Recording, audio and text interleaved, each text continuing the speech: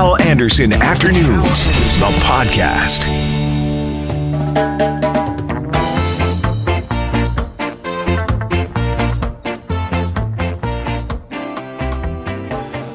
My weather expert buddy, Bruce Johnson, joins us via cell phone now from the Combine. What are you combining today, Bruce?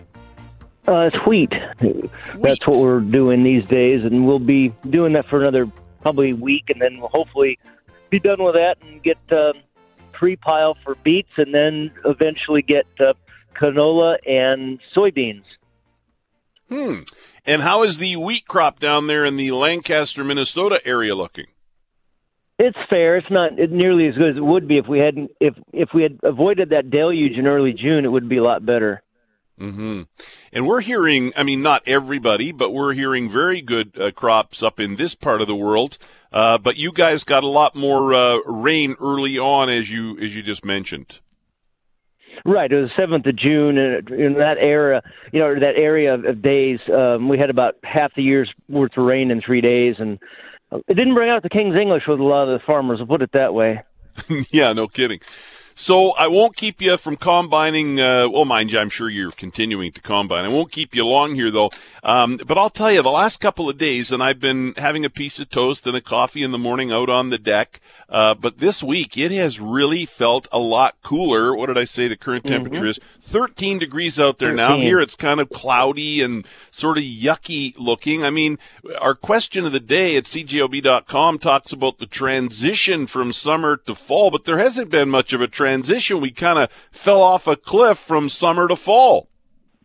Exactly, and I saw this storm coming. I call it ones like that a season ender, because sometimes that happens where you just go from summer to fall and there's nothing in between. And so far, that's what it looks like. In fact, there's another cold front that's going to come through probably during the weekend, and Monday the high might be 13 or 14. That's the high temperature.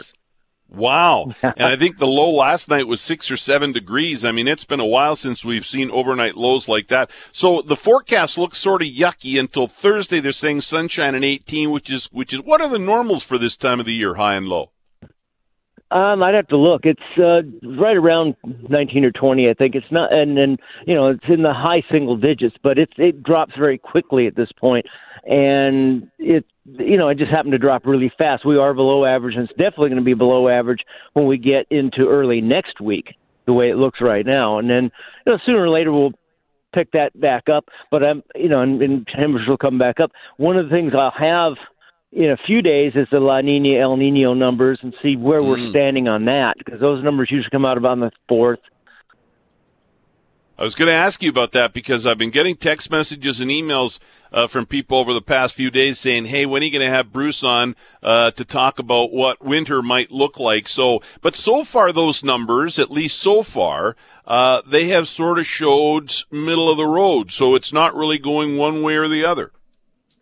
Yeah, it usually is a little bit later in the season before it makes up its mind. But one thing that I've been watching is the extreme heat in the Southwest, lack of a monsoon season in the desert, and us getting this cold air.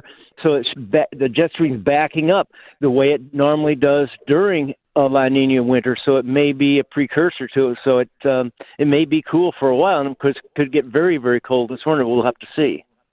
And if it was, so we should explain, you sort of did there, but if people are confused, La Nina means cold, colder weather. El Nino is warmer, and you're thinking it might go colder, eh? Right. Right now it's looking like that's going to happen. And that's one of the reasons the hurricane season is so active in the Atlantic and of course, the Gulf. And that's indicative of La Nina setting up. So everything seems to be going in that direction. So it may be one of these winters where people are lined up at the airport to leave in January to warm up for a while. Yeah. I guess probably most of us won't be doing much of that this year, much traveling to get away to a warmer spot either. Whatever it is, we're probably going to pretty much, for the most part, all of us, be stuck in it. Yeah, it could be. Yeah, so it won't be, self-isolating because of the virus. It'll be because you don't want to go outside. It's too cold. Right, yes. And it's not like you can hop on a plane and go somewhere hot and go on a vacation. We don't have that to look forward to this year. All right, Bruce, get back to combining. Thank you, pal. Appreciate it. And I'll talk to you later. Here's Donald Trump in Kenosha, Wisconsin, when he was asked if his comments and actions are reducing racial tensions and violence. I think it's helping because I'm about law and order. And if you look at the black community, they want the police to help them stop crime. All right, let's bring in Allison Keyes from CBS. Allison, good afternoon. Good afternoon. Thank you for doing this. Really appreciate it. Is President Trump expected to meet with the Blake family in Kenosha today? Is that going to be happening or not? Well, that is the question of the day, because a couple of days ago, the Trump administration was saying that they couldn't reach Jacob Blake's family, and Jacob Blake's family attorney, Ben Crump, said that seemed odd because the Democratic presidential nominee, Joe Biden, and his vice presidential nominee just called Crump's office and got him. This morning, when he left Washington, he said that he's going to reach out to the pastor of Jacob Blake's mother. But earlier, he said he thought it was inappropriate to speak with Jacob Blake's family because they wanted to include their attorney. So the short answer to that is we don't know yet. We'll wait and see. How is the community reacting to Trump's visit there? I mean, this is so political. The people on one side see it as campaigning and taking advantage of a horrible situation, the shooting of Jacob Blake. And on the other side, Trump supporters see it as him going to an area where, the president should be. How is the community of Kenosha, Wisconsin looking at this, do you think? Well, there was a pretty good mix of supporters on either side. In other words, Black Lives Matter supporters and supporters of the president lined the route from the airport as he went into the city. He's right now in a roundtable. He's traveling with Attorney General William Barr and Acting Secretary of Homeland Security, Chad Wolf. He has spoken to some of the people that lost their businesses during riots. He's talked about how bringing the National Guard in brought the violence there down. But there are other people in that city that think, as you said, that he's trying to capitalize on this. Mm-hmm. An uncle of Jacob Blake said the president's comments over the last 4 years have basically given police officers an incentive to brutalize black men. And civil rights leader Reverend Jesse Jackson, Sr., I should say, has said recent remarks by the president have emboldened and inspired militia members. And in fact, that 17-year-old Trump supporter, Kyle Rittenhouse, who's accused of killing 2 protesters in Kenosha last week, the president condemned the rioters but did not condemn Rittenhouse. He said he was trying to get away from them, I guess, it looks like, and he fell and then very violently attacked him. So there are mixed messages on either side. Everyone wants to see the violence stop. Jacob Blake's family has repeatedly pleaded with people to stop the violence, and there are people in Kenosha who have said that they think some of the violence has been caused by people coming into the city from outside. But everybody just wants this to be over. They want to have some sort of plan to help reduce racial tensions, and they want a plan to rebuild the city. And I was reading, too, that the Blake family has organized a neighborhood cleanup for today where police shot Jacob Blake 7 times, unarmed, 7 times in the back. It really has become very political. I mean, it's even got Joe Biden out of the basement, and that's what Trump always says, right? Get him out of the basement. He's out of the basement because on the blue side of this, it's seen as racial injustice. On the red side of this, Trump at least is trying to paint this as law and order and rioting and looting. It really is interesting how this has become so political, even more than you would expect. Well, for black people, frankly, this is not so much Democrat or Republican. This is where can we bring up our kids without worrying that our sons are going to be shot to death by police? Sure. Or be shot by police for driving, for walking, for carrying Skittles. So it's a lot more than politics. And there's been a lot more attention paid over the last couple of years of these kinds of shootings, which have been going on for my decades in the business.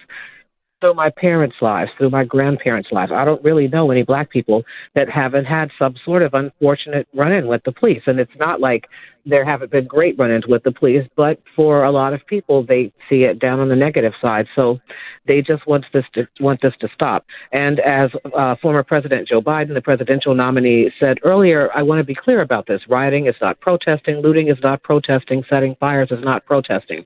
I don't see anybody supporting the protesters, but they do want to see a change in the way Black people are dealt with. Yeah, absolutely. Listen, Allison, thanks for your time on this. Really appreciate it. Have a good one.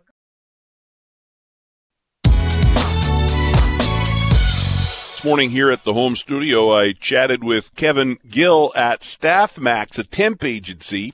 And apparently temp agencies are very busy during the pandemic. Here's my chat with Kevin from a few hours ago. Hi, Hal. Nice to speak with you. Yeah, thanks for doing this. So tell us about StaffMax. You guys are seeing more business. We are. Things have really picked up the last few weeks. I mean, with COVID, when it first started, a lot of things slowed down for ourselves and a lot of our clients. But in the last month to 6 weeks, we've really seen an increase in candidates applying for roles all across the board, from entry-level, hospitality, general labor, construction, and even in the executive search professional side. A lot of candidates, a lot of requests for employees coming in.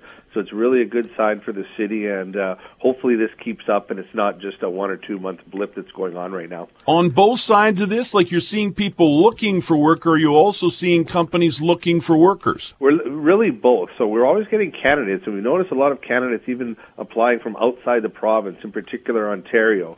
But what we're really happy to see is our clients who are looking for employees coming to us for all kinds of different roles. Some of them on the temp side, because they're still a little unsure of what's going on in the marketplace. So by bringing on a temporary employee, they've got the opportunity to try them out. And if they're not too busy, then they can make the change. But a lot of permanent full-time roles have been coming across our desk to fill those roles for our clients as well. And again, across the board, all different types of roles. So really exciting for us around here, and for hopefully the employers around the city as well. And what is your sense, that it is a blip, or that this could be an ongoing trend now with the pandemic? I think it really is, a change in the whole employee marketplace. Our industry, the staffing and recruiting, is generally kind of a bellwether. We're 2 or 3 months ahead of the employment sector as a whole. People come to us for temporary roles. People start applying for more jobs. So I'm thinking that things are changing. That's what we're seeing. My sense is this is a change that's going on, and it's not just a blip. And what are the benefits to having a temp worker as opposed to going out and hiring somebody for a full-time position? Lots of benefits for temporary employees, both for the applicants and the companies. On the company side, we give them flexibility. So they're not, they bring someone on, they can bring them on for a shorter period of time, and they can try the worker out to make sure they're working out. If they're getting busy, but they're a little unsure if this is going to, continue on, they're not taking the risk of bringing these people on permanent full-time, where they can have a temp for a certain period of time. If their business is continuing to grow and stay strong, they can flip that person onto a permanent full-time role. On our permanent search, executive search side, that's an excellent sign, because those are hired on permanent full-time from day one. And we're really seeing an increase in the permanent full-time executive search type of roles that are coming across our desks. And I imagine as you send people out there to work in different office settings or job sites, you have to be really cognizant of the fact that we are in the middle of a pandemic, COVID-19, and there are requirements, precautions that need to be taken. Absolutely. A lot of people are educated on what the COVID rules are in the workplace. We train them on that as well. And as a matter of fact, Hal, some of the roles that we're hiring for are work-from-home roles. Okay, so they're not always in the workplace, whether it be an office or a job site. Some of the roles that we are placing people in right now are work-from-home roles.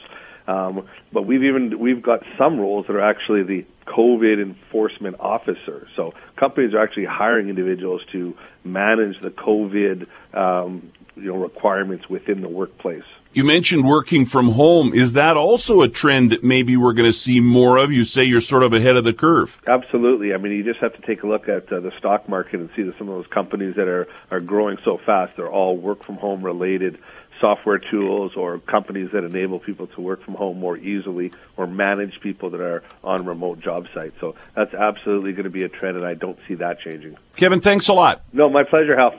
Kevin Gill at StaffMax. Chatted with Kevin this morning. And temp agencies like StaffMax are very busy during the pandemic. We're going to continue to chat about what people are doing to make a buck or two during COVID-19 when Rob Warren joins us. He's a marketing prof at UND. He'll be with us after the news at 3 o'clock, so just over an hour from right now. But right now, let's talk La Cheeseburger Week 2020 with Daniel Gurvich. Daniel, good afternoon. How you doing, Hal? Thank you for doing this. Really appreciate it. Sorry for the late text message last night, but I said to Kevin Bergen, hey, it's start of La Cheeseburger Week tomorrow. I want to get somebody on. So I appreciate you getting back to me, and it's great to have you on here. Why this year La Cheeseburger Week instead of just La Burger Week? You know, we always like to put a little bit of a twist on it when we can, and give, I guess, a common thread around the event so people can get a little bit competitive, but it's all in the name of friendly competition, we'll say. But we also have Saputo as a major sponsor as well this year. They've been a huge help for us in past events and with La Poutine Week as well. So given that they're a major dairy producer, we might as well promote the cheese while we're at it too. Sure, and I'll be honest with you, I don't think you can have a burger without having cheese on there. That's just me, though. And it's I love to hear people's steadfast rules of what is and what isn't a burger and how they interpret it, because that's what it's all about. We see every interpretation of a burger under the sun throughout the Burger Week, whether it's chicken, fish, beef, vegetarian, vegan. We've got an unofficial participant that's even doing burgers for dogs of a full homemade dog treat burger from Fur Baby Biscuits. So everything under the sun is a burger right now, and sometimes some people just have that cheese requirement. I feel you. What have you got? 130 or 131 participants this year, the most of any city in Canada, right? Yeah, 131 restaurants participating in Winnipeg this year. We tend to have the lion's share of the market for Burger Week every year. And, it's just amazing to me to see the amount of support that we get from, not only restaurants, but obviously just the participants in the city, seeing people's plans of how many burgers they're going to take down. Like, listen, it's 2 p.m. on the first day, and I've seen some people that have already had like 5 at least, right? So it's absolutely incredible to see how hard people go on this event.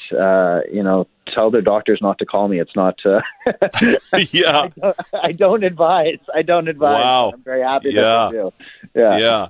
And Winnipeg does. The Start was talking about this morning. Mackley, McGurry, and McNabb, they were sort of chatting about Winnipeg and burgers. We do sort of have a lot of burger joints here, I think, right? Yeah, I would agree. It's interesting. I was listening to a podcast on burgers the other day, because that's what I do in my spare time, apparently. But, they were talking about, regional burgers and which ones are, specific to certain regions of the world. And, and I was thinking about Winnipeg and our Fat Boy and how that Greek style, is our regional burger, and how many amazing places have perfected that recipe, and people feel passionately about that. I mean, I know I personally grew up, going to VJ's, going to Dairy Whip, going to all these spots, even outside the city, going to Nick's Inn, going to Sonia's stand, all of these places. And it's a debate of which one's the best and who does it right and why. And I love that about Winnipeg. We tend to take a few things seriously. I would say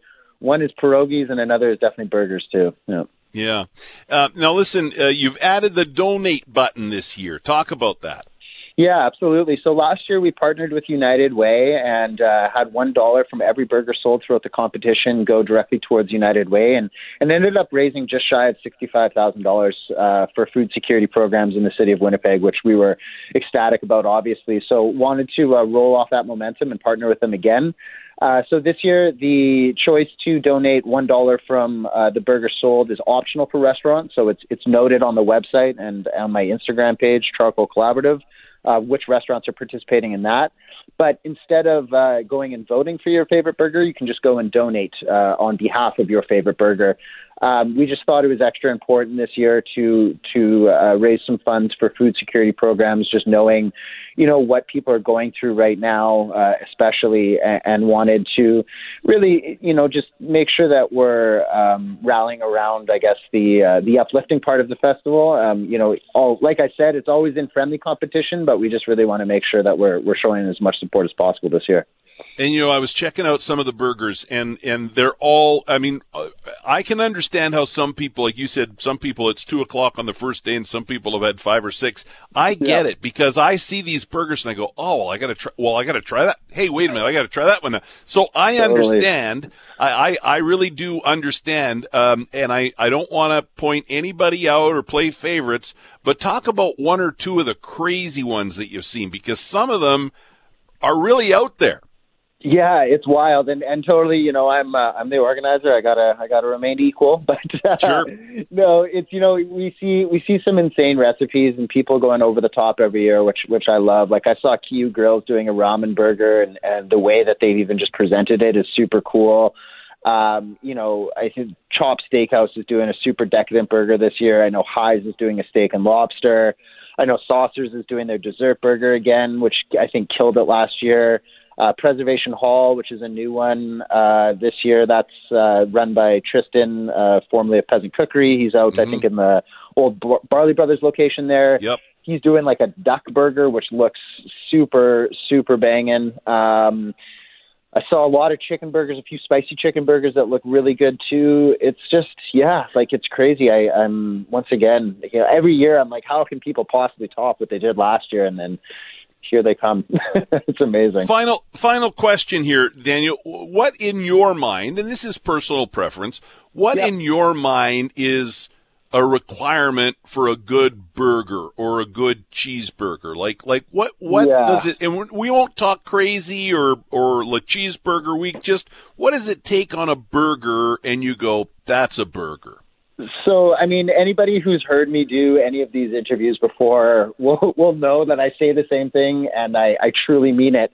I think that the epitome of a properly done burger is the Buddy Burger from A&W, if we want to give a shining example. I'm very much keep it simple. I like very few ingredients on my burgers.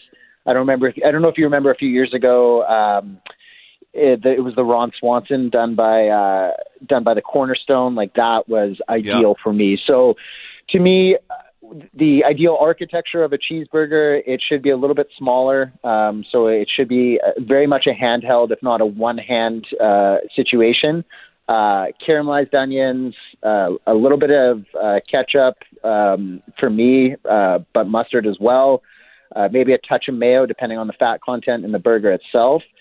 And that's kind of it. Like, I really don't want much more than that. I think that, I always like a very much a self-contained unit of a burger. So something that when it's, the cheese acts as the glue, everything's there. You can kind of hand bomb it. I'd like to be able to drive the car and eat the burger at the same time, essentially. There you go. That's kind of one of my goals. So very much the simple, almost the slider style burger is right up my alley personally. Well, and it's funny you'd say that because I was over at Pony Corral on Nairn a couple of weeks ago, and Peter Janakis let me try what they're doing at that location, the Bronco Buddies Trio. You get 3 sliders. Right. And, I hear what you're saying about one hand and go. I like it. I think there's something to be said for variety, too. And, if I also feel a little less bad when I eat 4 small burgers rather than one big one. Maybe there you go. A mental thing. So, yeah. Daniel, have a great La Cheeseburger Week. Thanks a lot. Thanks so much. Stay safe and stay healthy. Have a good one, Hal. Hal Anderson Afternoons, the podcast, is available on Apple Podcasts, Google Podcasts, and anywhere you find your favorite podcasts.